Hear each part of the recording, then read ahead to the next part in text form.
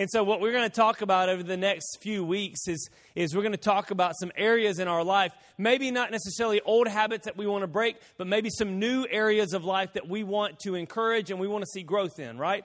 And so like for Dad, his new area of life is try to keep up with your stuff, right? Like try to keep up with the things that are valuable. That's going to be a new thing for him. And I don't know what it is for you. So in the books of Ezra and Nehemiah, we have three main people at work in Ezra and Nehemiah, and they all three do similar things. They have a similar pattern to their stories. And the first one is Zerubbabel, and Zerubbabel is the guy that comes in and he rebuilds the temple. Now, to give you a little background, first of all, you got to know that the Old Testament's not written or it's not laid out in alphabetical order. That's so stupid. It's not laid out in chronological order, right? And so it's laid out in categories. And so you've got the books of the law first, and then you've got books of history, and then you've got books of poetry, and then you've got books of prophecy, and you've got the major prophets and the minor prophets. And the only difference I can find in the two is that some guys wrote longer than other guys, right? So you've got these two different sets of prophets, and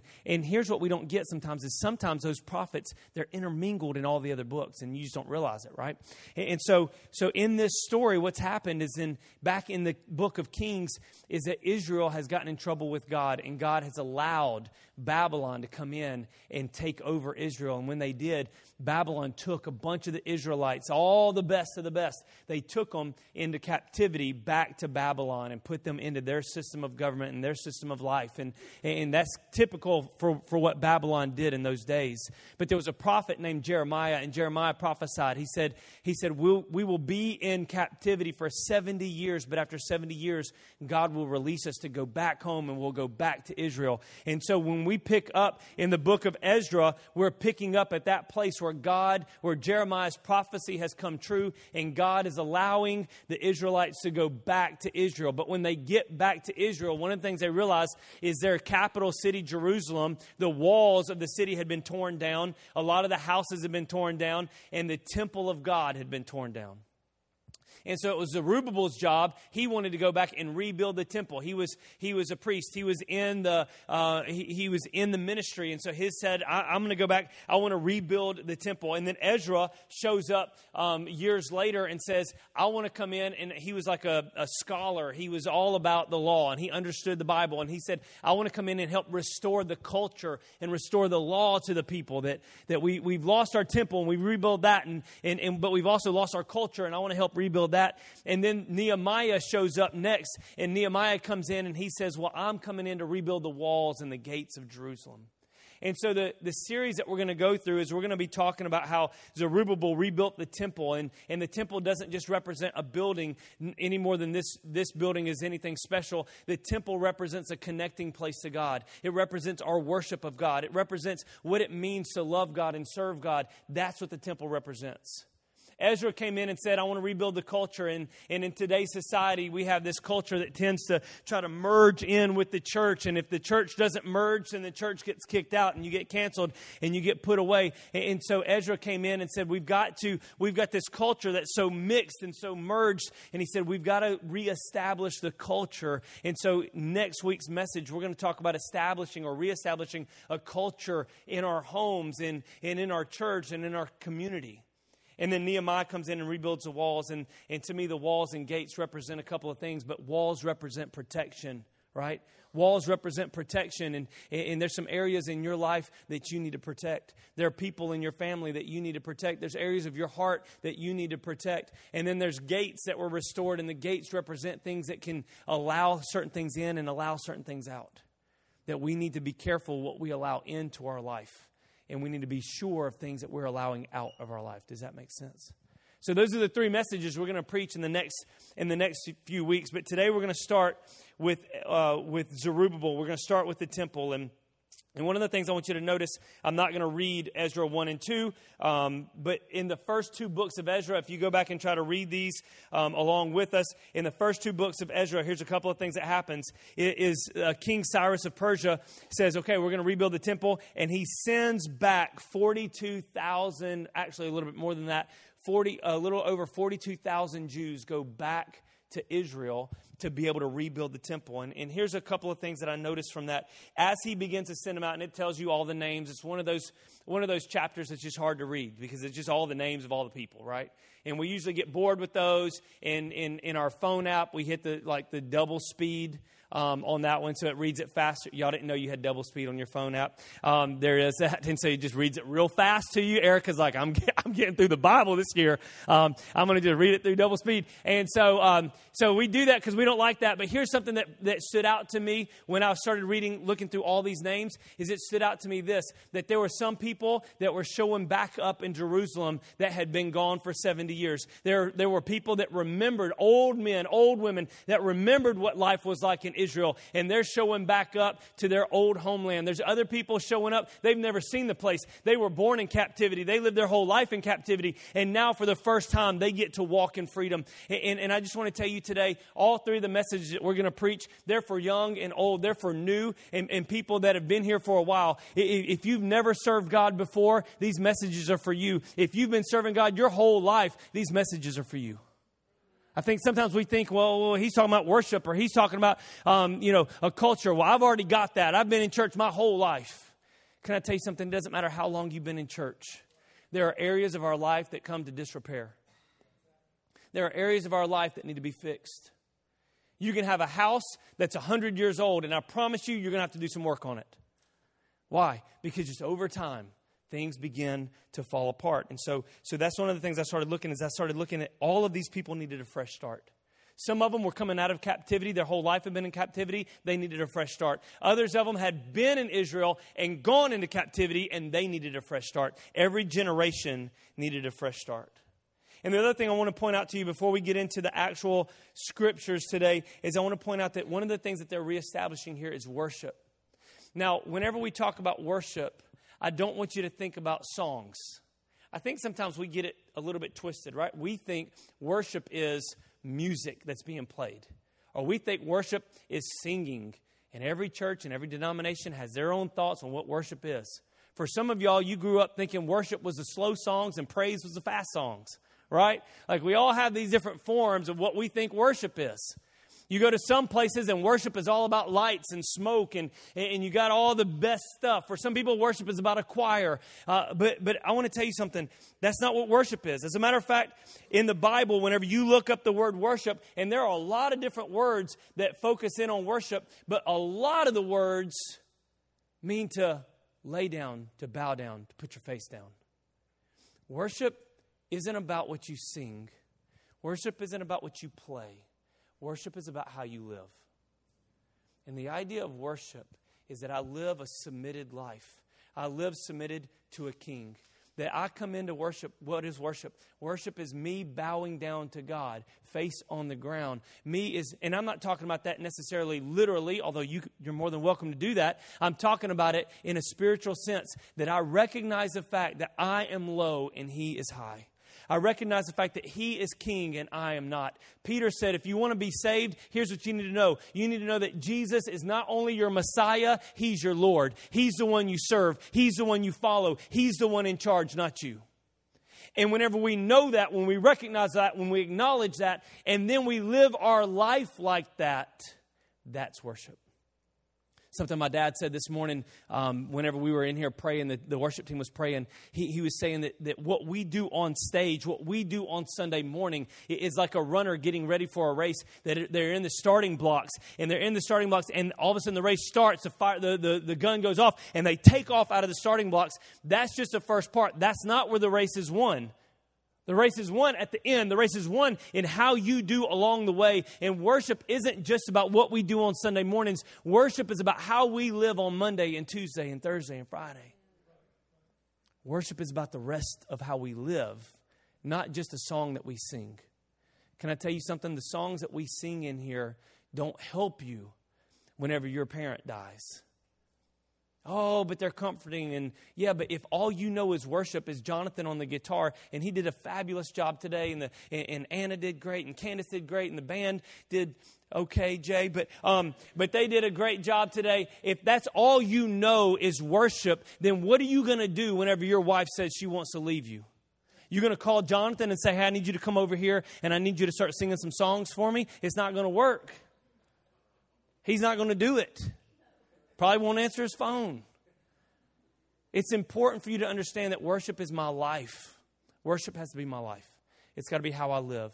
That I live with the knowledge that Christ is above all. And every decision I make is based on that one thing. So now whenever I face a decision or I face a problem, I've got to know Christ is above this. He is the King. He is the Lord. And everything I do must acknowledge Him. So the problem with Israel is their worship was broken down. Their connecting point, the temple, was broken down. And so they needed to reestablish their worship. So how can I restore? How can I reestablish my worship? Well, the first thing that you need to understand today is worship starts with sacrifice. It always has. It always will. In Ezra chapter 3, so we're skipping all the way over to chapter 3, verses 1 through 3. In the early autumn, when the Israelites had settled into their towns and all the people assembled in Jerusalem with a unified purpose, then Jeshua, son of Jehozadak, whatever. The names, I'm just going to fly through these names. I'm going to pull an Erica, put on double speed through the names, and we're just going to get through them. Joined his fellow priest and Zerubbabel, the son of Shealtiel, and with his family in what? Here's what they did. In rebuilding the altar of the God of Israel. They wanted to sacrifice burnt offerings on it as instructed in the law of Moses, the man of God. Even though the people were afraid of the local residents, they rebuilt the altar at its old site. Then they began to sacrifice burnt offerings on the altar to the Lord each morning and evening. Now, if you continue reading, you'll find out later that after they start establishing the altar is when they started hiring a contractor to come build the building. That before they ever built the temple, the first thing they built the altar. That worship always starts with sacrifice. Something has to die in order for me to worship God. In order for my life to be a lifestyle of worship, there are things in me that might have to die first. And sacrifice always comes first. That's why we talk about giving as a part of worship. Why? Because every time I give, even for a guy like me that I've been taught to tithe and give to missions and give offerings, my whole life that's what I've done. Even then, it's still a sacrifice every time you give. David says, I can't give God anything that doesn't cost me something.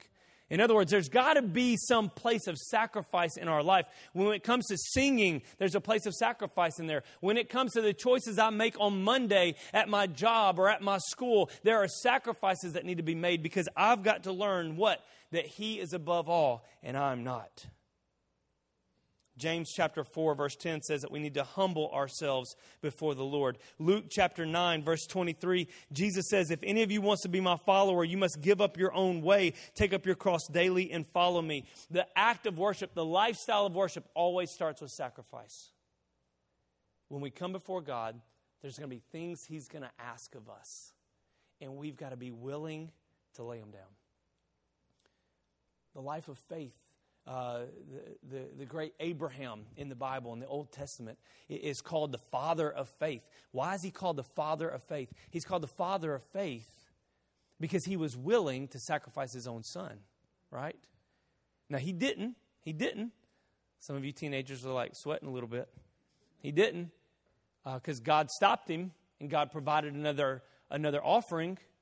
But the idea that Abraham was saying, even if I have to sacrifice him, God will raise him from the dead. Like, I know God and God is faithful. Abraham had such faith. He was willing to sacrifice anything God asked him to sacrifice. And he's called the father of faith. So worship always starts with sacrifice.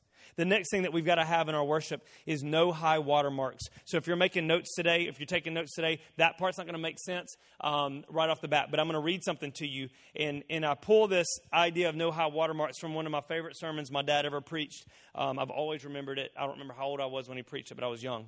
Ezra chapter 3, verses 10 through 13.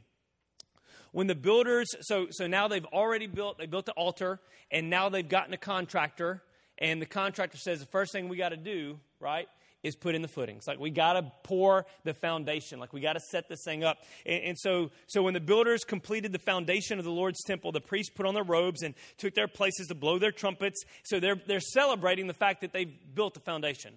They haven't built much, but they built something. Can I tell you something real quick before we get into the next part? Today in your life, as you leave this place, I hope you're challenged to live a life of worship. I hope you're challenged to worship God with everything you've got. But you may walk out of this place and your life of worship may not look like my life of worship. Your style of worship may not look like my style of worship. Please don't get upset with that. Set a foundation. Start something, right? Start something. So if you're saying my life of worship is going to start with reading my Bible, then start with reading your Bible. Yeah, but Gabriel says he reads 4 chapters a day, and I can't read 4. Read a chapter a day. Read a verse a day. Do something. But lay a foundation. Lay a foundation. And listen, this is the cool thing. All they did was lay a foundation and they celebrated. I think that's so neat. They didn't even finish the building. They're already having a party. So it says that Levites, descendants of Asaph, clashed their cymbals to praise the Lord. Oh man, the instruments in the Bible in worship. Clashed their cymbals to praise the Lord, just as King David had prescribed. With praise and thanks, they sang this song to the Lord. He is good. His faithful love for Israel endures forever. Then all the people gave a great shout, praising the Lord, because the foundation of the Lord's temple had been laid. Isn't this awesome? Big party, instruments. They're throwing a party here. This is awesome. But verse 12, many of the older priests, Levites, and other leaders who had seen the first temple wept aloud when they saw the new temple's foundation. See, what happened is they saw the foundation and realized that this temple is much smaller than the other temple. The other temple was much bigger, much better. And they're just looking at the foundation and they realized, I've seen the old temple, and this ain't it. The others, however, were shouting for joy. Verse 13, this is crazy. The joyful shouting and the weeping mingled together in a loud noise that could be heard for a distance. Whenever I was living in Mobile, Hurricane Katrina came through and just devastated the Gulf Coast.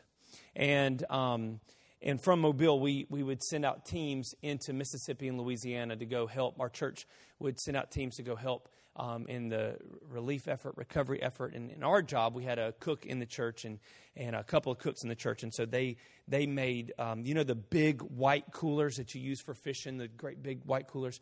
They would fill those up with red beans and rice. And we would take just cases and cases and cases of water. And so we would go over to Mississippi and Louisiana, and we would take these big, huge coolers and we would hand out food. We'd give out hot red beans and rice to people as they came along. And at one point, there was I think it was in Waveland, people weren't allowed to go in there. But when the military guys that were blocking it all off found out that we're trying to feed people and help people, they were like, absolutely, you guys come on in. And so they let us go in. And I remember going past the McDonald's. And as I drove past the McDonald's, there was nothing you could really tell to say it was a McDonald's. It was a concrete slab, and there was a handful of the old McDonald's chairs that used to be bolted in the floor, the swivel chairs that were bolted in the floor. There was a couple of those sticking up on a concrete slab, and that was it.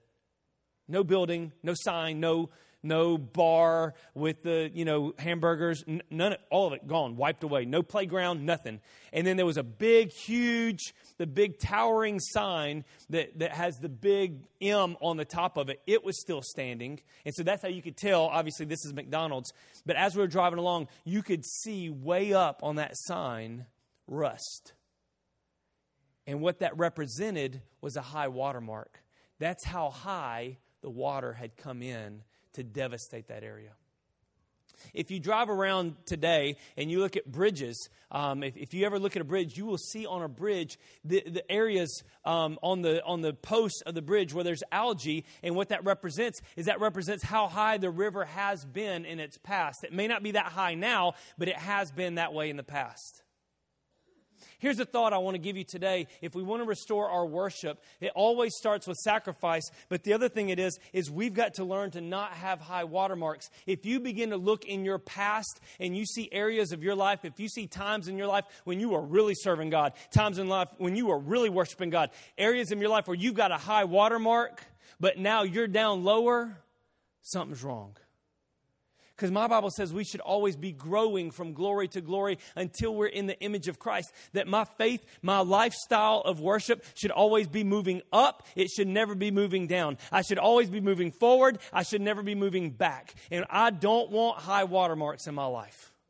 I don't want to look back at my life and say, boy, when I was a teenager, I really served God. And see what we get. And let me talk to the teenagers for a second, because some of you guys are about to go to a deeper camp, and you're going to go to this discipleship camp for a weekend, and God's going to move, and He's going to touch your life, and it's going to be awesome, and you're going to worship God like you never had before, and you're going to love people, and you're going to listen to the Word, and you're going to take notes, and all that's going to be great. But then you're going to come back to church that next week, and when you come back to church, is what you did at Deeper going to be a high watermark, or is it going to be a jumping off point? Because that happens to kids every year when they go to camp. They go to camp and it's all fun and it's all great and they're all pumped up, and they come back to church and they just sit like a bump on a log, and it doesn't make any difference what you did at camp if you can't live it out the next week. Adults were the same way. The Bible says we need to live a life of growth and maturity, a life of pursuit, always getting closer. James 4:8 says, come close to God, and He will come close to you. We got to come close to God. We got to press into God. We should never have a place in our life where we're looking back, saying, look at where I used to be. If I'm looking back to where I used to be, it better be a lower spot, right? It should be a place of, look at where I came from. Look at what God brought me out of. Not look at how I used to serve God, but now I'm just really apathetic and doing nothing. So no high watermarks. The third thing we've got to do, and I've got to hurry today, I don't want to keep you here too long, is we've got to overcome opposition. In Ezra chapter 4, verses 1 through 5, and then we'll skip ahead to 24. It says the enemies. Now, if you're highlighting your Bible today or underlining your notes, underline the word enemies. It doesn't say friends. It doesn't say family. It doesn't say buddies. It doesn't say pals or companions. It says what? Okay, nobody knew. Let's try it again. It says what? Enemies. That's right. And the enemies of Judah and Benjamin, that's representing Israel, heard that the exiles were rebuilding the temple of the Lord, the God of Israel. Here's what they did. So they approached Zerubbabel and the other leaders and said, we want to kill you. We want to stop you. Nope. Let us build with you. For we worship your God just as you do. We have sacrificed to Him ever since King so-and-so of Assyria brought us here. But Zerubbabel, Jeshua, and the other leaders of Israel replied, you have no part in this work. We alone build the temple for the Lord, the God of Israel, just as Cyrus of Persia commanded us. Then the local residents tried to discourage and frighten the people of Judah to keep them from their work. They bribed agents to work against them and frustrate their plans. They went on during the entire reign of Cyrus, king of Persia, and lasted until King Darius of Persia took the throne. So for years, they're being frustrated and frightened by these enemies. So the work of the temple of the God of Israel, of Jerusalem, had stopped. And it remained at a standstill until the second year of the reign of King Darius of Persia. Here's a couple of things I want you to notice. These were enemies that tried to act like friends. They said, hey, we're just like you. We're just like you. Let us come in. Let us join your worship. Let us join your rebuilding project. And you're going to have friends in your life that are going to act like they're your friends, but in reality, they're your enemies. There's going to be people in your life that are going to look at you, and you're going to say, you're going to leave this place today, and you're going to say, I'm going to serve God. I'm going to worship God. I'm going to live this lifestyle of worship. I'm going to take this one next step. I'm going to read my Bible. I'm going to pray. I'm going to do whatever it is that you're saying you want to do to challenge yourself to get closer to God. And the closer you want to get to God, there's going to be people that will say, oh, you don't have to really do all that. Look, I'm just like you. I'm just like you. You can live like me, and we'll be okay. And then whenever you say, no, I've got to do this, and they start making fun of you, they start ridiculing you, they start putting you down, can I tell you, those people are not your friends. They are your enemy. I'm not saying you don't love them. I'm not saying you don't care for them. I'm not saying you don't pray for them, because Jesus says we do all those things. But those are not people that are going to help you rebuild the temple. Those are people that are going to always frustrate you. A real friend, a real family member is going to encourage you, not discourage you in your walk with the Lord.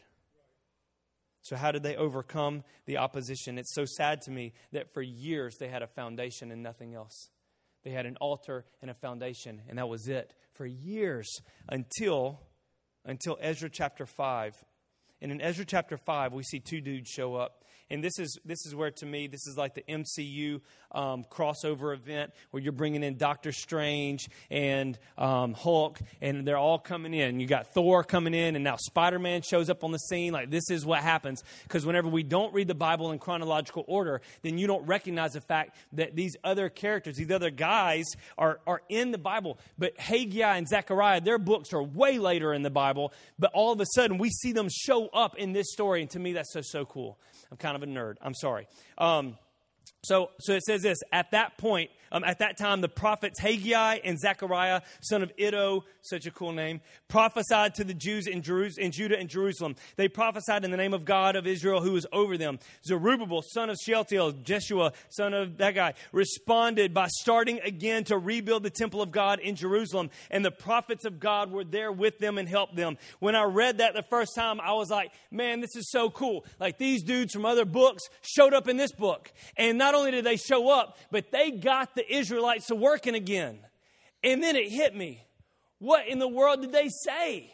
Like, what did they say that got these guys to working again? And we'll get into some of what they said in just a minute. But a couple of things I want you to notice is, how did the Israelites overcome the opposition? And how will you overcome the opposition to you trying to get closer to God, to you trying to pursue Christ? Here's how you overcome it. You listen to the right people. He says they listen to the prophets. God puts people in our lives that are willing to encourage us, that are willing to speak the word of God to us, whether it's a good, fun word or it's a hard word. Because if you read, and we'll get into what they said later, but if you read it, Haggai's word was hard. He said, look, here's what you're not doing right. Zechariah's word was easy. It was fun. It was encouraging. So you got people that are willing to do that for you. And here's what you need. You need people in your life that are willing to encourage you, that are willing to tell you when you're wrong. But also, here's the cool part, is it says that the prophets worked right along with them. You need people in your life that are willing to get in there and work with you. These frenemies that we have that discourage us, what they do is they like to stand at a distance and throw stones at us. The other day when it snowed, I'm going to brag for just a second. When it snowed the other day and we had all that snow, Colt and my youngest son decided to have snowball fights. We had multiple snowball fights. And in the last snowball fight we had, because we had used up just about all the snow, I had this snowball, and Colt was running away from me, and he was for real. I'm not kidding. He was like from me all the way back to the sound booth away, and I was running, and I had this, and I'm running kind of around this bush, and I just sling it. And whenever I did, that snowball, y'all, it was the most amazing thing. It was like it was guided by the hand of God, right to the back of Colt's head. Just bam, hit him right in the back of the head and knocked him down into the neighbor's yard. It was the funniest, greatest moment of my life. Like, it was amazing. And it was awesome. And so, and y'all think I'm lying, but I really did it. I mean, it was perfect. Rainbow shot right to the back of the head, just like Elf. If you've ever watched the movie Elf, it was just like that. And here's what enemies do for you. I was a friend, I was a family member, but I was an enemy to him in that moment. And enemies like to stand back at a distance and take shots at you. Anybody can stand back at a distance and take shots. Not only I can actually hit you, but anybody can take shots at you. But a friend, a true friend, is going to get in there with you. They're going to say, what, you're doing a Bible challenge? I'll read my Bible too.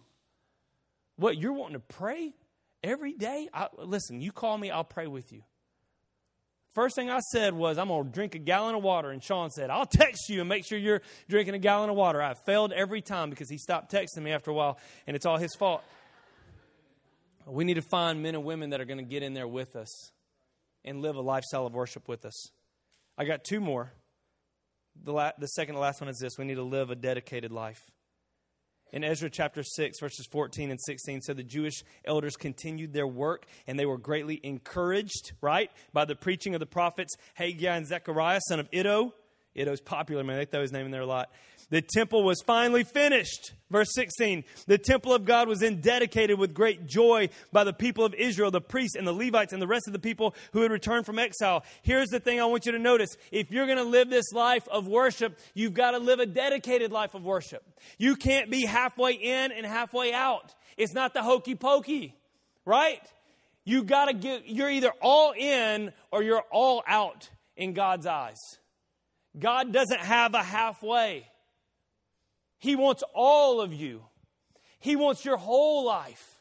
He doesn't just want your Sunday mornings. He wants your Monday nights. He doesn't want your tithe. He wants your whole bank account. I'm not saying give your whole bank account, but He wants to have access to that part of your life. He wants your kids.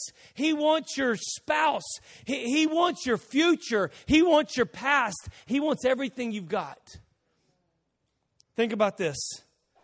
He wants us to be dedicated and faithful to Him. John 3:16, the Bible says, "For God so loved the world that He sent His only begotten Son, that whosoever believes in Him shall not perish but have everlasting life." The word believes there is really, if you look in the literal translation, it says believing. In other words, it's an ongoing belief that I'm dedicated. I'm not just believing one time. I'm not just praying a prayer at an altar when I was 12, that every day I wake up and I believe in Him. Every day I'm dedicated to Him. That every day I'm pursuing Him. Think about this. What if your heart decided it only wanted to beat every other beat? Would you be satisfied with that? No. You'd go to the doctor. What if your car only wanted to start 4 days a week? That's most of the week. But you'd be getting another car. What if your boss only decided to pay you when he felt like it? Now how would you feel? And yet we go to God with this lack of dedication. We go to God with this, I'll go when I want to go, God. Or we show up at church and they're playing music and they're singing songs and we say, I'll worship when I want to worship.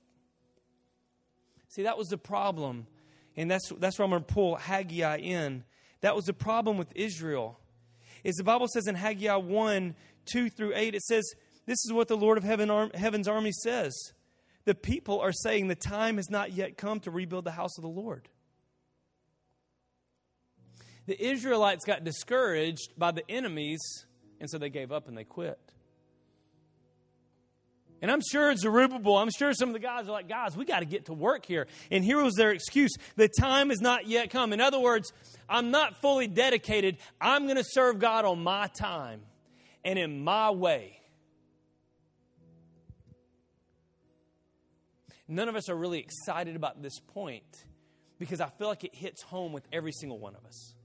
I feel like there's plenty of times we wake up in the morning and we know the things we should do throughout our day. And we're like, I just want to do what I want to do. Then the Lord sent this message, verse 3. Verse 4 says, why are you living in luxurious houses when my house lies in ruins? Verse 5 says, look at what's happening to you. You've planted much but harvest little. You eat but are never satisfied. You drink but you're still thirsty. You put on clothes but you can't keep warm. Your wages disappear as though you were putting them in a pocket filled with holes. Verse 7, look at what's happening to you. Verse 8, now go up in the hills, bring down the timber and rebuild my house. Then I will take pleasure in it and be honored, says the Lord. You hoped for rich harvest, but they were poor. And when you brought harvest home, it blew away. Why? Because my house lies in ruins, says the Lord of heaven's armies, while all of you are busy building your own fine houses. God says you're too busy doing what you want to do, and you're not busy doing what I want you to do. I need you to be dedicated to this. Man, when I put you on mission, I need you to go after it. You can't do stuff half-hearted. For those of you that work out with me, I remember when I first started, and I always joke about how Candace tells me I look like a fish, and then she gets mad at me, but she's very encouraging, very lovely person. Her husband, on the other hand. So one day I'm doing a movement, and whenever I'm trying to do this particular movement, it requires that you pull a barbell up high, and then you squat all the way underneath it and catch it like this. So it's a pull and a catch all the way down. Now, I don't know about you, but anytime you have a weight, and even for me, if it's a light weight coming down on top of you, it's a little bit scary. And I remember trying and failing. And I remember I didn't really know Andrew very well then, and Andrew looks over at me and he goes, hey, bro, you got a fear of commitment? And then turns and starts doing his other stuff. And I'm like, you jerk. The idea is this. when God calls you, He's calling each and every one of us to serve Him. He's calling each and every one of us into a relationship with Him. But sometimes I think we have a fear of commitment. We're not willing to give Him everything we've got. We're not willing to dedicate it all to Him. Matthew 24, 12 and 13 says this, sin will be rampant everywhere, and the love of many will grow cold, but the one who endures to the end will be saved. This is where I'm going to end today. The last thing is this, you got to walk in communion. Ezra 6, 9 through 21. On April 21st, the returned exiles celebrated Passover. So they built the building, they built the temple, they dedicated it in March. In April, they celebrated Passover. The priests and Levites had purified themselves and were ceremonially clean. So they slaughtered the Passover lamb for all the returned exiles, for their fellow priests and for themselves. The Passover meal was eaten by the people of Israel, this is so cool, who had returned from exile, and by the others in the land who had turned from their corrupt practices to worship the Lord, the God of Israel. I think that part's cool because I just talked about the enemies. And I think sometimes if we will learn, Jesus said this, he said that the way you live your life should glorify God so much that other people look at what you're doing and they glorify God too. And Israel establishes worship. They restore their worship. And as they do, the Bible says that even the ones that were in the land already but weren't living for God begin to live for God. And they partake in the Passover. Passover is where we get the idea of communion. It was whenever they drank 4 cups of wine and they ate bread, and it was this symbol of how God brought Israel out of Egypt. And then as we move into the New Testament, and Christ is that symbol. They had to kill a lamb for Passover in the Old Testament, and then Christ becomes that sacrificial lamb, right? You've heard that said before. That had to do with Passover. And so when we bring all that into the New Testament, Jesus reestablishes Passover with a twist, and we call it communion, but it's the same thing. And the idea is this, is that we drink the wine and eat the bread, and the wine represents the blood of Christ, and the bread represents the body of Christ. One was spilled, one was broken. Why? So that we could be saved from our sins, right? Now, at our church, we drink grape juice. And I just want you to look. This is ruby-kissed grape juice. $10 says that came from Dollar Tree. You know what I mean? Like, it's isn't special. This isn't special. These are Cheez-Its. I couldn't find crackers, so I just brought Cheez-Its up here. We don't take Cheez-Its with our communion here at the church. We have far less flavor in our communion. It's way worse. The idea is this that I want to show you today. Just like worship isn't about music, communion isn't about what you're drinking and what you're eating. It's about what you're doing here. They dedicate the temple, and the next thing they do is they have Passover. Why? Because God wants a relationship with you. He wants to commune with you. Communion means it's having common unity with somebody. It's me sitting down. The book of Revelation says that Jesus speaking says, I stand at the door and knock. If someone would just open the door, it doesn't say I'll come in and save his soul. It doesn't say I'll come in and forgive all his sins. It says I'll come in and I'll eat with him. It says I want to just come in and I want to have fellowship with you. The end game of worship is to have a lifestyle of communion where I'm constantly in communion with Jesus. Where I'm constantly in communion with Jesus. It's not just about the people around you. It's about being with Him. And here's the thing I think is so cool. Is the Passover represented them coming out of Egypt. Communion represents us coming out of sin and Jesus bringing us out. So you don't have to do it with grape juice and Cheez-Its. You can do it with whatever you want to do it with. But the idea is that you remember. Jesus said, do this in remembrance of me. And here's the thing. We just sang a song a few minutes ago. Anna was singing. And one of the things she said is, all my life you have been faithful. What is communion? What is worshiping God? It's remembering that all my life you've been faithful. If you can come in here and you say, man, I really need to worship God today. I really want to do better at worshiping God. I want to live this lifestyle. Then remember where He brought you from. Because whenever you're facing a sin, when you're facing a temptation, whenever you know you can click on that website or you can talk to that person that you shouldn't talk to, or you can drink more than you know you should drink, or you want to say things that you know you shouldn't say, or you get angry and you want to hit somebody and you know you shouldn't. What do? I remember where He brought me from. I remember that He set me free from all that stuff. I remember that I no longer have to live in bondage. I'm no longer a slave in Egypt, but I'm a free person. I'm no longer a slave to sin, but I'm a free man. So that's how I worship God. That's how I restore my worship. I have to always have communion with God. I'm always remembering what He did for me, and that propels me into a lifestyle of worship. I live a dedicated life. I'm not half in, half out. I'm all the way in. I overcome opposition by being with people that will encourage me and walk through life with me. I maintain a rule of no high water marks. I'm always growing. I'm never regressing. And then I always start with sacrifice. Why don't you stand up with me this morning?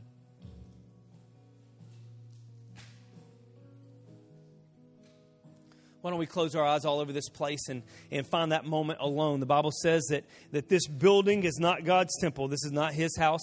The Bible says that we are the temple of the Holy Spirit, that God chooses to dwell in man now and not in a building. And so today I want you to get alone in the temple.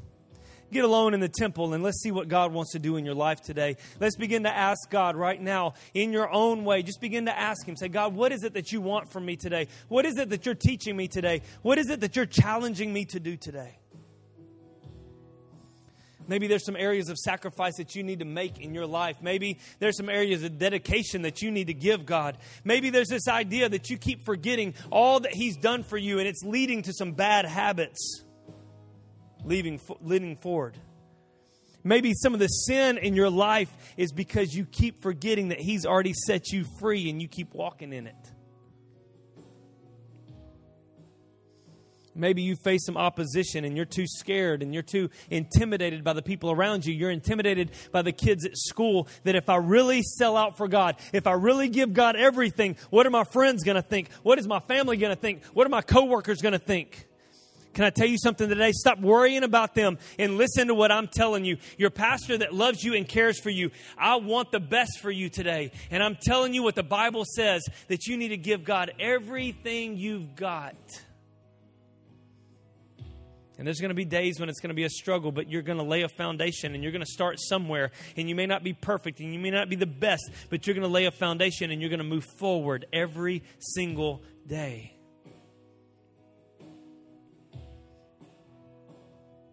Maybe today you need to start a relationship with God. Maybe today you need to make a dedication in your heart to Him. I don't know what you need to do today, but I'm going to pray for you right now. And here's what I want you to do. It may be outside your comfort zone, but it's totally worth it. I just want you, the Bible says one of the words for worship in the Bible is to lift up your hands. And it was a symbol of sacrifice. It was a symbol of I'm giving up everything, that I'm not holding on to anything because my hands are raised. It would be like if a police officer were to point a gun at you, you would lift up your hands to show the officer I'm not holding anything. So here's what I want you to do this morning. I just want you to lift up your hands. You can lift up one, you can lift up two, but I want you to lift up your hands. And I want you to begin to pray to God right now.